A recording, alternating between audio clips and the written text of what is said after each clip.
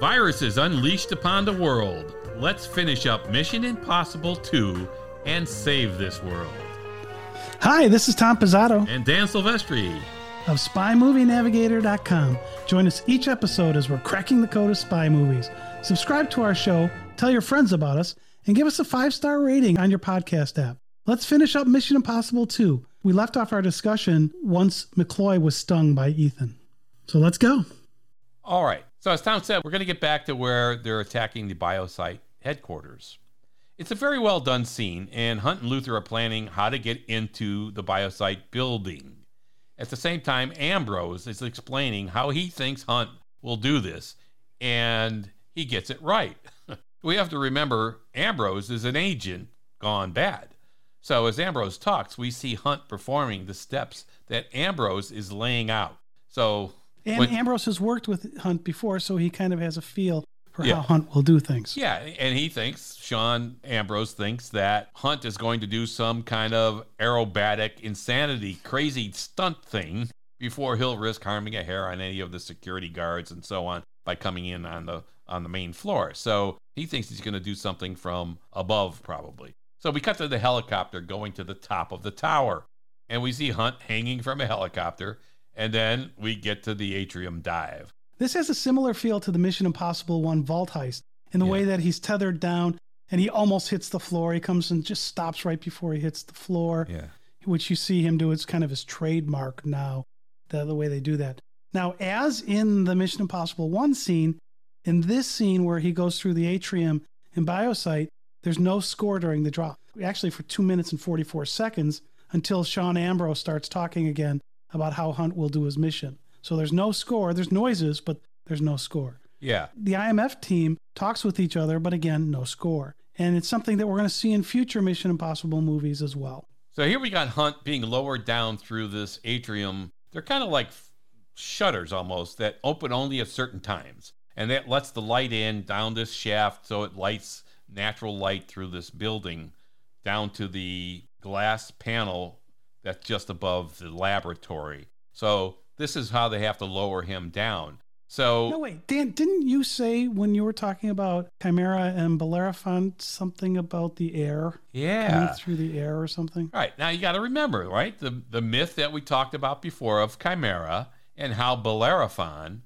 was helped by Pegasus to kill Chimera because Pegasus could fly, and so Bellerophon shot the Chimera from the air. Here we have Hunt attacking Chimera from the air as well. I thought this was a very neat tie-in. Yeah, that really is. So Ethan uses a laser-based glass cutter to cut the glass so he can enter the room where the Chimera is stored. Now in Skyfall, the henchman Patrice uses a similar automated, but it wasn't laser-based, but it was a similar automated glass cutter to cut in a window so he could shoot across to another building. So these automated glass cutters are very handy for these guys just to happen to have in their kits. Yeah. One thing I didn't get, though, is how Ambrose would know, or more importantly, how Hunt would know that the last remaining Chimera virus would be there with 3 injection guns. I mean, where'd they get that? Ambrose tells us that Hunt will destroy the virus in the incubation room first and then go where the injection guns are. For some reason, he won't be allowed to destroy the virus in those guns. I mean, is that because Ambrose's team's going to be there to stop it? This part to me didn't hold, and it was really important for the plot. I thought that from the video clip of Dr. Nikorovich with his hands in the inoculation chamber, the guns were visible. Well, if you're talking about the scene right at the beginning of the movie, there are 3 guns and 4 vials there. They don't really show him loading the gun from the vial. There's a vial there, but they never actually see him load it. Yeah, and I mean, he sends that tape to them, but it doesn't include him shooting himself with one of the guns. Yeah, and if there were 3 guns in that scene and he shot himself with one, are there only 2 vials? This didn't hold for me because if you look at what he did at the beginning versus the way the setup was when they got there, something happened in between that we never saw. Okay. And also, when he's talking to Dimitri on the plane, he doesn't tell Dimitri that what's in the gun is all they have. Right. That there's no more Chimera virus. This is the last of it. Right. So it just seems a little weird that Ambrose would have that because he didn't get that information, or we didn't see him get that information. Yeah. Yeah, there is a little disconnect there, I think. Of course, the doctor's keeping it all a secret that he injected himself. But yeah, you're right about the gun part. Yeah.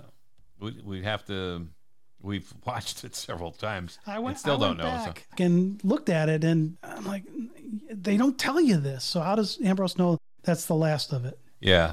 Well, this whole scene is a little odd to me anyway. I thought Ambrose is neatly narrating what Hunt is doing and will do so that it's all wrapped up nicely for the audience. Nice little bow. It's a simple little device to tie confusing things together and tell us what is happening. It's a clever tactic and a clever way of telling us what's going on.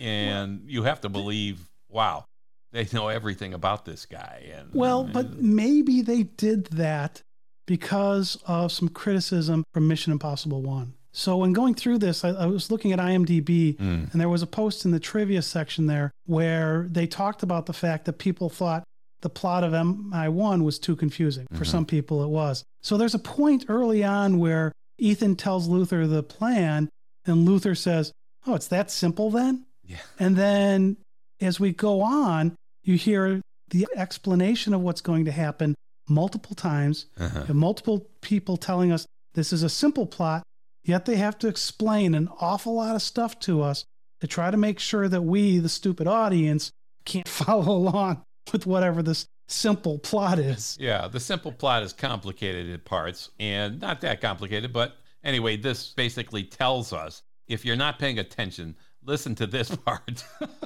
and we'll tell you what's going on, okay? So, exactly. All right, so let's put it together. Let's put the complex, simple stuff together. Ambrose knows Hunt will have to go to two places, the incubation room and where the Chimera is, that he will destroy Chimera as opposed to preserving any of it. Yeah.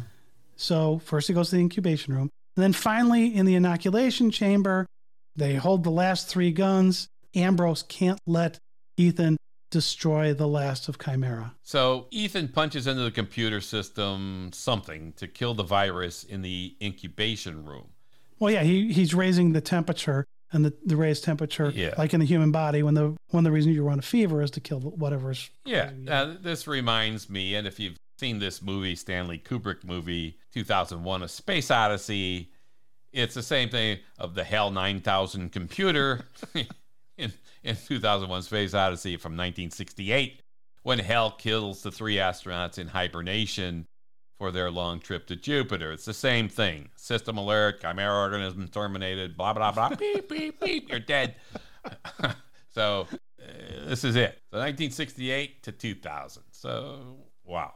Okay. All right. So anyways, Ethan ends up entering the inoculation room. Yeah. He grabs one of the three guns and fires it. And then he grabs the second one and fires it. And then he grabs the third one. And Hunt realizes that Dr. Nakorovich had injected himself with the virus, which is why on the video he says he must get to his destination in 20 hours. Yeah, that was a hint. The virus was in him, and he died in a crash. So what is Hunt going to do? Just as he gets that third gun, the final piece, Ambrose and his guys shoot their way in, and they'll kill Hunt and get the virus. Yeah. At least that's their plan. Yeah, I mean, Luther's monitoring all of this activity remote. How they always have such great surveillance equipment, I don't know. Yeah, I've got a laptop, and all of a sudden I can get to anything. Yeah. Almost all of these spy movies these days do this kind of thing, and it brings in this unwelcome dose of fantasy to what are usually pretty tense scenes. So we then see Ambrose's team come in. They kill the security guards on the main floor because they don't care about the security guards like Ethan may have. Luther says that Naya is in the biosite building. I guess that tracker that injected her is still working. Good thing. So now Luther and Billy know that Sean is there. But for some reason, with all this kick-ass equipment, Luther can't communicate with the generator running. And it's running. But he can still do all his tracking, Dan. He can do all his tracking, but he can't communicate with Ethan. Kind of like being on the far side of the moon for astronauts. You can't. Yeah, you're in the dead zone there, apparently, when this generator is running. It doesn't make a lot of sense to us, but Somehow, from his rearview mirror, this is another interesting point, Luther could see a counter on a bomb placed under his van. Okay, I don't know how you do that from a rearview mirror. Maybe he's got one mirror bouncing into another mirror, blah, blah, blah, and he's got everything covered on his van. But somehow he sees it and he escapes the van with his computer, of course, before the explosion. So that's nice. So that's good. And there is the explosion, though. There is an explosion, and it's a good one. And, okay, it doesn't make a heck of a lot of sense, but he's out with the computer, and that's the important thing. He does get out with the computer, but it's damaged. We don't hear that here, but we hear about it later. Okay. All right, so there's a big fight scene in the lab, of course, and we're not going to go over all the details, but it's a great fight scene with a great score of music, and it adds certainly to the tension that is unfolding in the movie. I mean, it's a good fight scene, and we short shrifted it a little bit here just because we don't need to go through everything. Yeah. But it really is a good fight scene.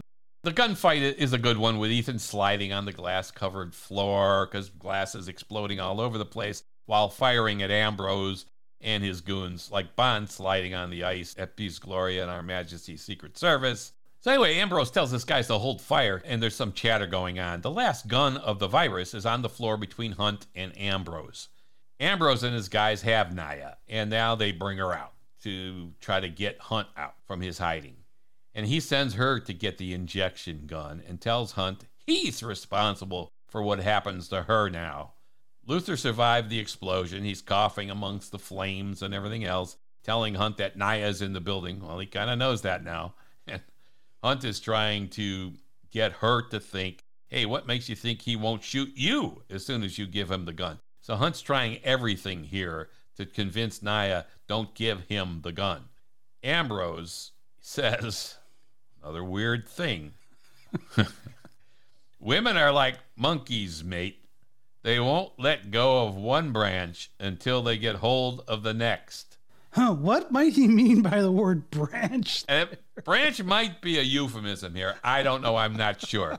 But we got several lines in this movie that you got to wonder about. Okay. And Naya injects herself with the virus from the last gun because there's a fight over the last gun.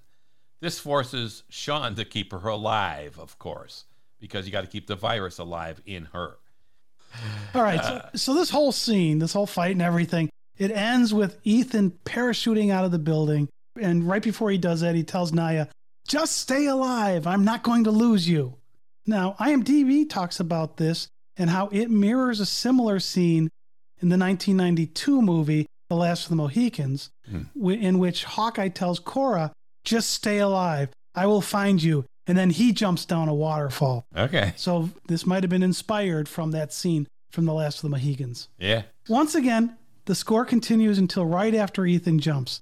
It stops when the parachute opens and doesn't come back until after 2 scenes when Ethan says, unless we dose her with Bellerophon, Naya will kill herself. So first things first. And then the score comes back. The first of these short scenes has Sean in a car with Naya and asking if she wants to plead for her life as he's holding the Bellerophon. She slaps him and he leaves the car telling her she's going to be the Typhoid Mary of Oz. The second scene is Luther complaining that until he gets his damaged computer to boot, he can't track Naya. Yet he was able to do communication after the generator stopped, after the explosion with his laptop messed up. But now all of a sudden he's got to have the damaged computer to boot. There are limits to everything. He can't track Naya. If we remember, when they injected Naya with the thing, only one computer could track her. Yeah. So Luther's got to get this computer back up and running. Yeah. Meanwhile, Hunt is scaling the bluffs of the compound, Ambrose's compound, on the water, communicating with Billy and Luther, who say it looks heavily guarded, and they ask him what it looks like from where he is as he's kind of peeking his head over above the cliff onto the landing where he's trying to get to. And he says, risky. All right. If you know anything about Tom Cruise, Risky Business in 1983 was his first major role. And there's no question, in my mind, our mind, that he's referencing Risky Business when he says risky. All right. So then we get to the scene with McCloy meeting with Ambrose at the lighthouse. the IMF team is trying to infiltrate the building, and there are a few very nice fight moves by Ethan as he gets into the building. This is where we see yet another trademark of John Woo. We've talked about a couple of them. He likes to have these pigeons and doves in his movies. Mm-hmm. And we see them a few times in this scene when Hunt is getting into the compound. Well, we saw this in For Your Eyes Only 2 in 1981, directed by John Glenn. And of course, pigeons were used as real spy gadgets in World War II and so on. So birds in spy movies has a history. But yeah, and we can't forget last December's animated spy movie, Spies in Disguise, where the lead spy turns into a pigeon. Yeah, so there you go. We got birds all over the place. It's like an Alfred Hitchcock movie. All right, so let's get back to Mission Impossible 2. When McCloy meets with Ambrose, they run a test and are told by the lab technicians that the blood he tested, which we assume came from Naya, is loaded with Chimera, and that the other substance tested was Bellerophon. So now they've got both. Yeah. McCloy says he has $30 million for Ambrose, who says they don't want only cash, but stock options in that value. He then calls someone and tells them to cut Naya loose in the center of Sydney. Why? So why did they do it this way? Well, he asks how quickly more Bellerophon can be made, because there's going to be an outbreak of Chimera in Sydney. 17 million people in Sydney will need Bellerophon in the next few days. This will force the stock options to be worth billions, and Ambrose will own 51% of Biosite. So, Dan, there were a bunch of numbers in what I just said. Yeah. And he's talking about options, and the options market is something that many people aren't familiar with how options work. So how does he get to this 51% of Biosite by getting the stock options off of 30 million? Yeah, you think if it's 30 million he's spending, he can't buy half the company with 30 million. So this was a little confusing to me and a bit convoluted. But to make it simple, there are 93.4 million shares outstanding in the company. The bad guys, Ambrose and his goons, want 480,000 options. So how many shares can you buy with an option? 100. That's 100. So they will take his 30 million and buy the options. Those options allow him to buy the shares at $31 a share. With the stock price expected to shoot north of 200, he'll make billions of dollars off of the gain. That's how it is. But it's confusing in the film. It's like, how the heck can he get half the company? That explanation was nice and crisp. I mean, because options can get very confusing. Yeah. And now we got more birds. Let's get to the birds, the important stuff. Back to the birds. Hunt creates an explosion and a bird flies through the fire as Hunt walks past the burning door. Again, another Woo use of birds. This is followed by a lab technician with his bare hands closing up the two vials, Chimera and Bellerophon. Given all that's going on with the COVID pandemic today, I would have assumed he would have at least been wearing some kind of latex gloves or something to protect him. This is bare hands on these vials that supposedly have this deadly virus. Yeah, what the heck? Hey. So Stamp and a few of his henchmen go out looking for Hunt, of course, because they're thinking, this guy's still here? All right. Hunt is hiding near the ceiling. And, of course, there's a bird right next to him. Another bird. Whose movement lets Stamp identify where Hunt is. Okay. Hunt starts another explosion by shooting some tanks to make them explode. Well, we've talked about this trope in other podcasts and how blowing up a tank creates a diversion. Bourne Identity comes instantly to mind for this trope and so on. So Stamp radios into Ambrose that he has Hunt, and Ambrose tells him to bring Hunt to him. And Stamp drags him in, hands tied behind his back, and Ambrose shoots Hunt in the leg. He's such a nice guy. Yeah. Hunt doesn't speak, and Ambrose says, Stop mumbling, as he toys with Hunt. He mumbles because Stamp says he probably broke his jaw. Ooh. Ambrose ends up unloading his gun into Hunt, only to see the bandaged little finger on Hunt's hand a little too late. Remember when Ambrose clipped the end of Stamp's finger off with the cigar cutter? This is when Ambrose realizes it was Stamp, and he pulls off the mask of Hunt from Stamp's head. The real Hunt, who has been wearing a Stamp mask. Where did he get those masks? Yeah, where did they get that mask? In this complex, anyway. Actually, they had two masks, because they had to have Ethan as Stamp and Stamp as Ethan. Yeah. Yeah. Maybe he's got them in his pockets. They're not that small, though. Anyway, he runs out the door with the Chimera and the Bellerophon. So, I mean, it was made obvious throughout the movie, after Stamp had his piece of his finger cut off, that he had it bandaged. He had it bandaged at the track. He saw it bandaged during a fight. And yeah, again, remember, this is supposed to be so simple.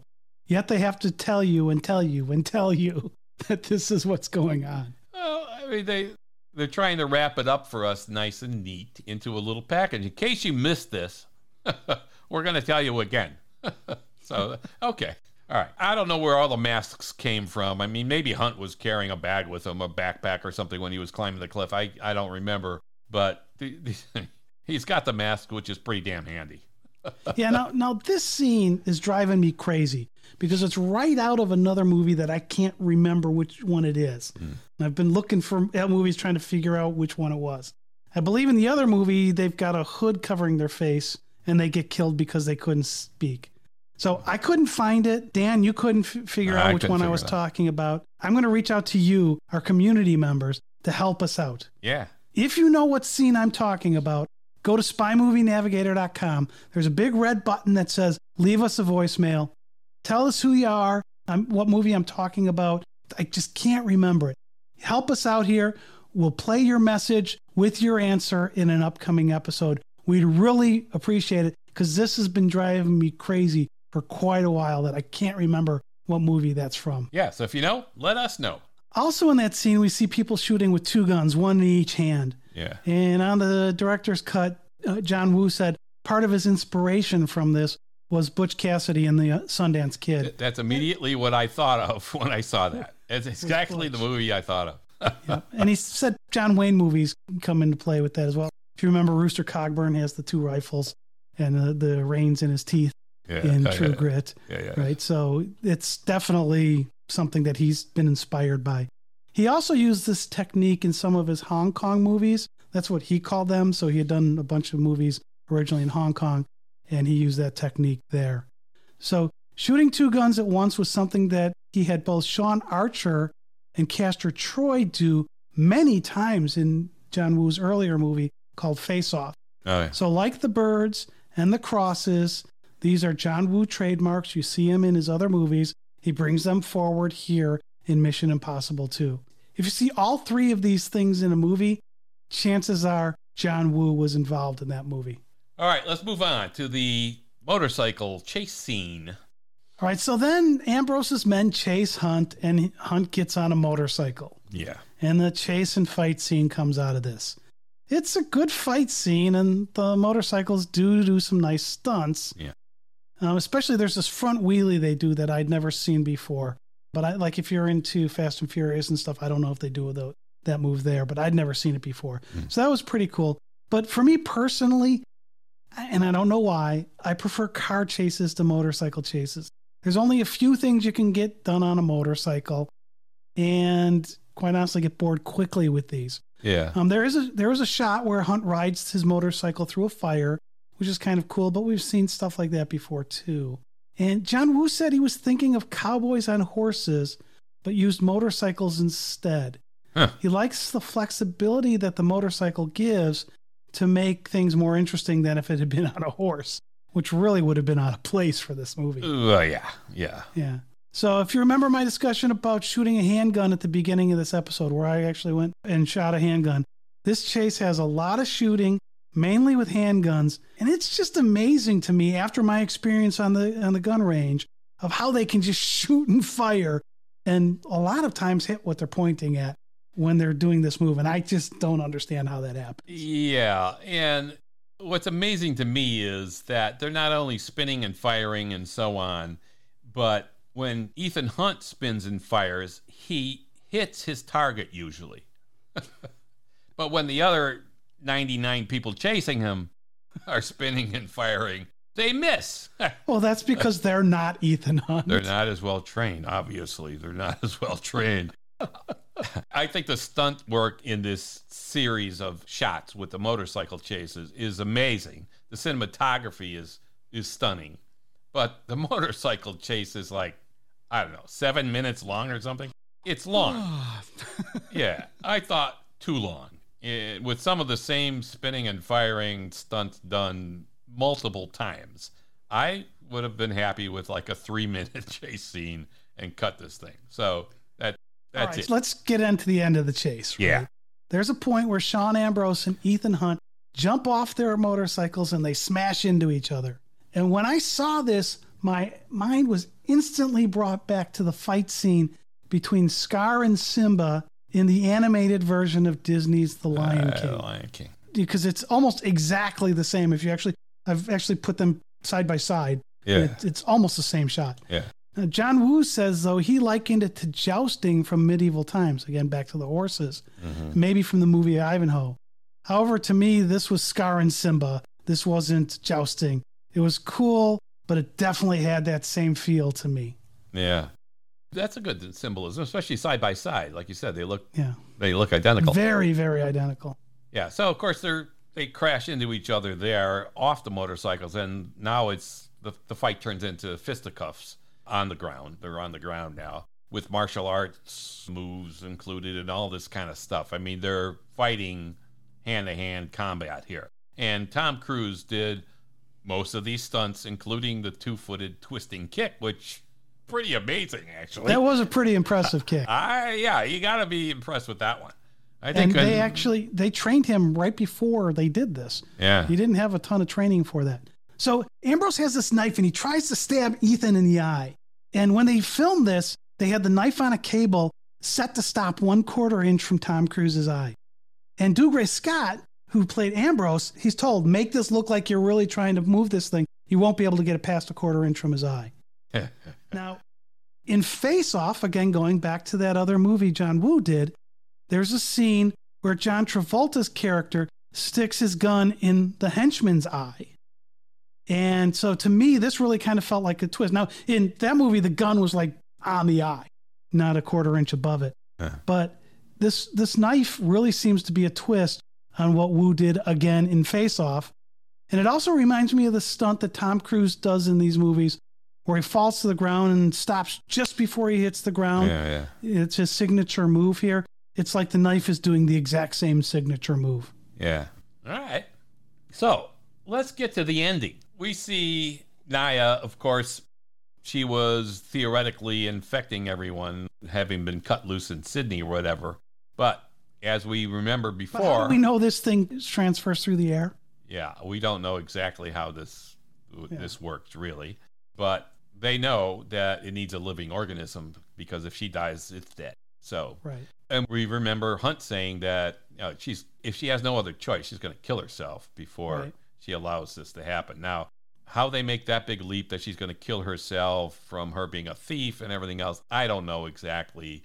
There was a part of the movie where she admits she has a conscience. So maybe this is part of it. She injected herself to keep herself alive, not trying to kill herself because she was an insurance that Ambrose couldn't kill her because he needed the virus. Right.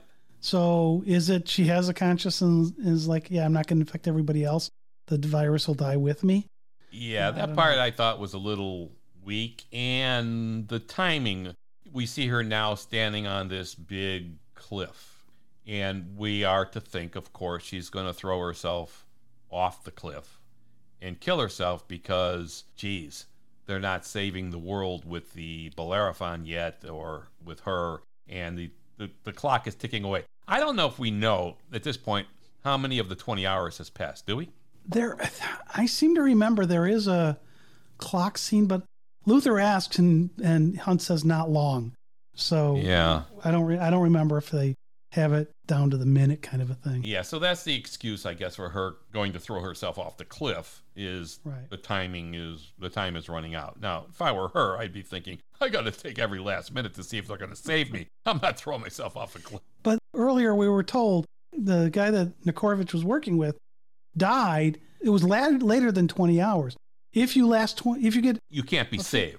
You can't be saved after 20 hours. Right. And it looked like a really nasty death. Yeah. From the 20-hour mark on. Okay, yes. So maybe there's some of that going on here. And Hunt did tell Luther and Billy to go find her, and leave him alone where he was. So there's an excuse for them being in the helicopter looking for Naya. I don't know. And of course they find her. I don't know how they were going to find her in a helicopter flying over Sydney, or wherever they're they flying. Have the tracking device.